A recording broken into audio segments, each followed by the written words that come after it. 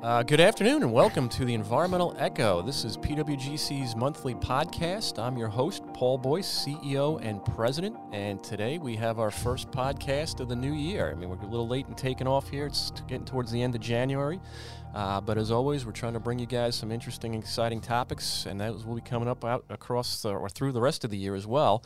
But today we've got the topic that's always important, especially to the Long Island region. We've hit on this before in our past podcast, and it's going to have to do with wastewater and water quality. And today we have Environmental One Corp, which is low pressure sewer guys, which we're real excited to get in here and talk to, and we'll make a quick intro on that. But before we get started, I do want to just remind our listeners, if you guys want to reach out to us, the best way to get a hold of us is through our website, which is www.pwgrosser.com/podcast. If you have questions, comments, thoughts, ideas, or anything you want to share with us, certainly reach out to us. We've got guys that are manning the booths back home, so to speak, and we'll get back to you in a responsive manner. But also, if you have ideas for topics or guests or any other ideas, we're open to listening to them, and we hope to hear from you.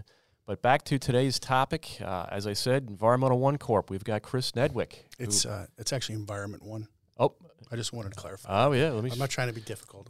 Well, you know what? I usually refer to you guys as E1. Even better. That's why. So, Chris, I apologize. We'll get that sorted out. It's Environment One, but their nickname, if you will, is E1 Corp or E1.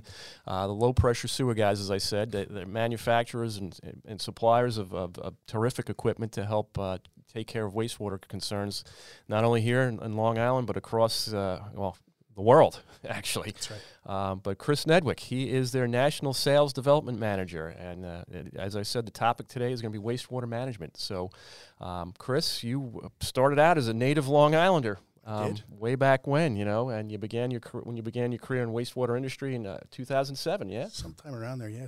As a field service tech and an operations professional, and you were able to travel throughout the United States overseeing numerous installations and startups, as well as implementation processes related to these low-pressure sewer systems, or as they're known as LPS, huh, Brian? Yep.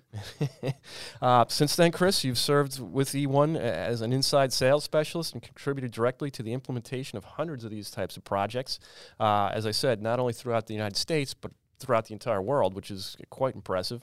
You're currently overseeing the implementation of projects in Suffolk County, which is where we're recording the podcast from today. And you are connecting thousands of, in Suffolk County, we're going to be hooking up thousands of homes to these types of systems, which we'll be sharing with our listeners what these are and how they work in just a moment. But during his career, Chris has conducted more than 350 seminars and educational events for engineers and operators in dozens of markets regarding the LPS system and its implementation. Outside of E1, or I should say Environment One Corp, now that I got that correct. Again, I've always called you guys E1. Thanks for setting me straight. Chris is an accomplished guitarist, lover of muscle cars, and above all else, he's a father of two boys, and Christopher and Joseph, and he's husband to wife of Julie. Chris, welcome. Thank you. Glad to have you today. That makes me sound way more important than I am, basically, but... Come on. And also, we've got a repeat offender here, as I like to call him. We've got Brian Grogan, who is our senior vice president and heads up our engineering unit back at PW Grosser. Brian, thanks for joining us also. Thanks, Paul. Thanks for having me. All right. Well, guys, let's get right into the Environmental Echo here. Chris, there has been a big push on Long Island to reduce the negative effects or impacts of nitrogen loading in our groundwater and surface waters. One of these ways that's been discussed is through sewering.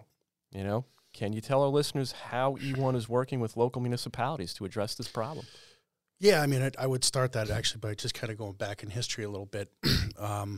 We have a project here called the Village of Patchogue, which dates back really to the design portion of that. Dates back to the late 90s, early 2000s, I think, is when it was finally implemented. But that would be considered the first system that we have here in Long Island. And from that point, slowly, over time, we've kind of built off of that. And we are working directly with Suffolk County DPW and other stakeholders, including the Suffolk County Department of Health Services as well. A lot of local engineers and builder developers and other people who are involved in the industry. But we're at a point now where we've turned a corner, and we're seeing this this technology adopted on a wide scale, like we never have before, in part because, we feel it's perfectly suited to deal with the challenges that Suffolk County faces. So that's a good start, So what is a low-pressure sewer? Our listeners, gals that have been following us, they've heard us talk about sewers, and we've even mentioned the LPS, but I think it's time to really give them a little bit of a better understanding of what we mean when we're talking about this. Absolutely. So we're different. We are the founder of the technology, right? We invented the technology back in the late 60s. It really stems from a concept that was developed in the mid-1950s by a gentleman named Dr. Gordon Fair, who was with Harvard University. And he was a visionary who understood that in order for the United States to develop fully and realize its full potential, particularly in the Northeast, that they'd have to get rid of combined sewers. And one of the things that he looked at was the concept of having a pipe within a pipe. So just imagine an existing pipe that's very big, right? It's for a combined system, and you're putting a smaller diameter pressurized pipe inside of that. That concept proved to be not feasible, if you will, not cost effective. As you can imagine, you would run into a lot of issues doing that. However, the concept of a small diameter pressurized pipe survived and was kind of kicked around mostly in academic circles.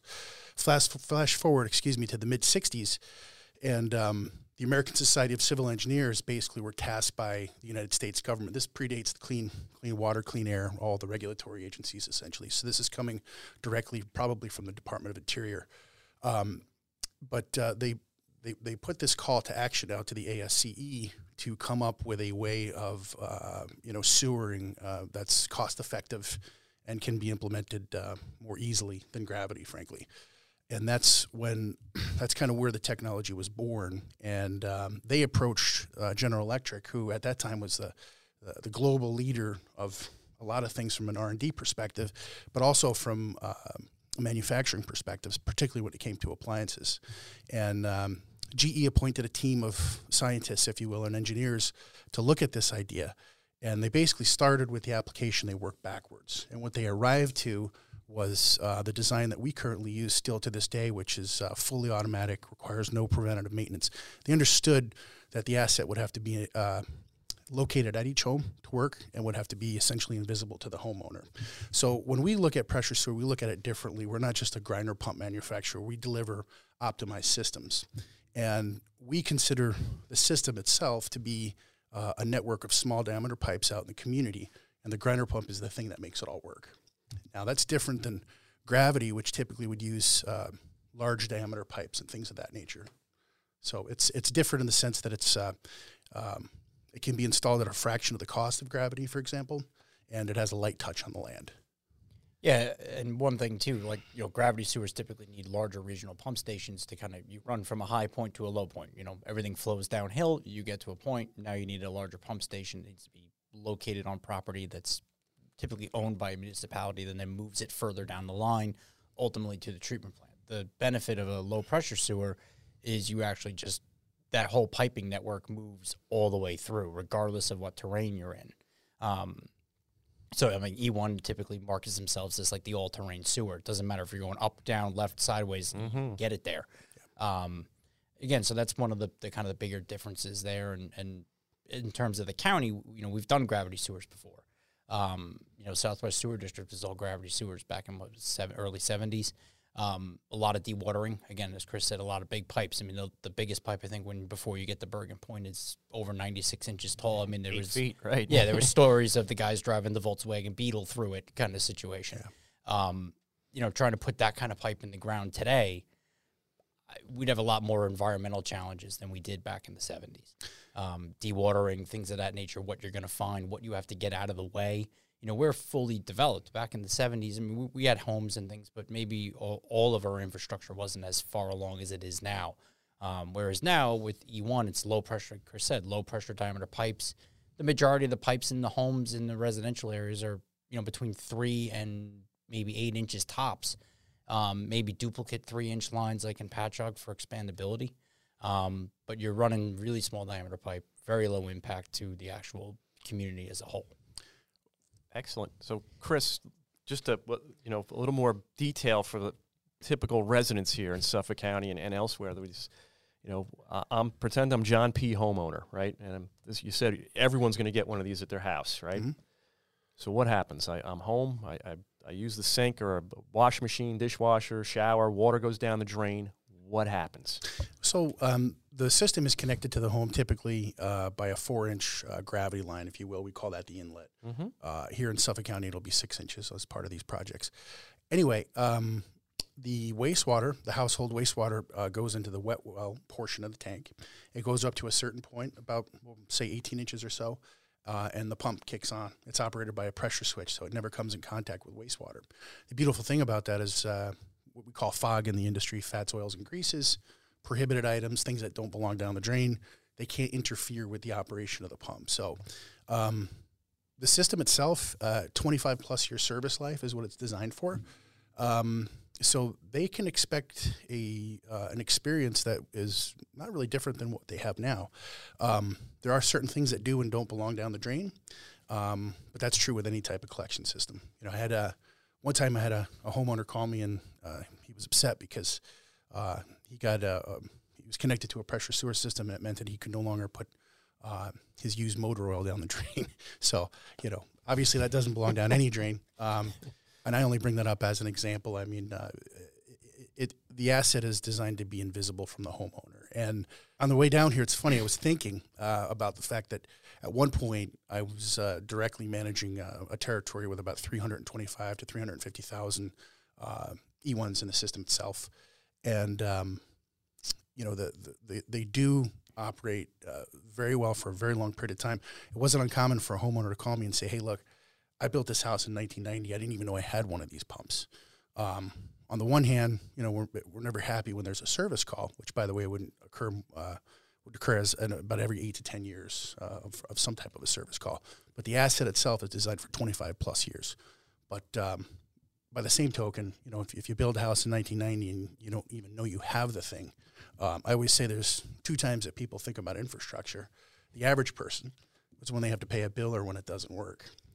Fortunately, these things work. They're very predictable, and they last for a very long period of time. So, like you said, the water flows out of the house, goes into the wet well. There's a pump or a grinder pump there, then takes the stuff out of the wet well and sends it off to the sewer. Correct. So you've got like maybe hundreds or thousands of these little pump stations in everybody's front yard. Right. How does that then maintain the pressure in that sewer that then gets to the plant? So the lines themselves are optimized. They're sized. We work in conjunction with engineers like Brian. We've worked with him before on some projects. But we will design the system in such a way that guarantees it's going from point A to point B within a 24-hour period in this part of the country and the world. So the line is a pressurized line, but it's not always under a continual amount of pressure. If it's a small system, there may only be a couple pumps running at any given time. In that case, there wouldn't be a lot of pressure inside there. But we know if we're sizing the system properly that it's going to get what we call retention, which is the amount of time that's in a pipe. Obviously, you guys know what that term means. But we want to make sure it goes from the home to the outfall point. In this case, it might be Bergen Point, right? Wastewater treatment plant. We want to make sure that process happens within 24 hours. So the grinder pump is the thing that makes it all work. So the system itself is the network of pipes out there in the community. The grinder pump is the thing that makes it all operate efficiently and effectively. All right. So then what are the real advantages of this over, say, more conventional, like you said, the gravity or a vacuum system? Where's the real strength lie in the E1 type or low pressure system? So Brian made a really interesting point on a previous podcast, which I'll just kind of use as a segue into this. He's looking at me wondering where I'm going with this. Which one, huh? He makes lots of good points. Yeah. But when you have existing buildings and existing infrastructure, right, and existing roadways and transportation system, it becomes very difficult to introduce infrastructure retroactively because you're retrofitting it into the community. In this case, if some of these projects had moved forward with gravity, the implications would have been significant. You would have had road closures typically, right? You'd have a lot of noise pollution. You'd have big open trenches and things like that. So a pressurized sewer system is it's going to reduce all those things. It's going to mitigate those impacts. Yeah, so like, for example, a lot of the low-pressure installations now have been directionally drilled. So you have directional drilling pits, say, every 1,000 feet, or, sometimes maybe it's 400 feet, depending on what you're kind of going through. But you can see it in, you can drive through in, say, for the Forge River project in Mastic, you can drive down Montauk Highway and you'll see the jacking pits, but it's every 1,000 feet there's a pit. If that was an open trench gravity sewer, that would have been a 8-foot wide trench, 10 feet deep. And the other thing is everything else has to get out of the way. Gravity sewer basically rules, and anything that's under pressure has to move. Well, that means water, gas. If you have drainage, now we got to adjust things. So you're looking at, the cost of moving all of that and the disruption to every other service that's out there. Not to say that low pressure, maybe there's an instance where we need to offset a water main for one reason or another, but it's a handful of times rather than every time. Yeah. And that's when you run into problems. Or in areas like the projects that we have for Oakdale, or anything that's a little more lower lying in elevation wise, where groundwater is elevated, we're going to be dewatering like crazy to get that area dry, to get sewers installed. Now, gravity would be 6, 7, 8 feet of dewatering, and that's a relatively large undertaking, and that's a 24-hour operation. It's not something you just do during the 8 hours of construction time. That pump's running 24/7.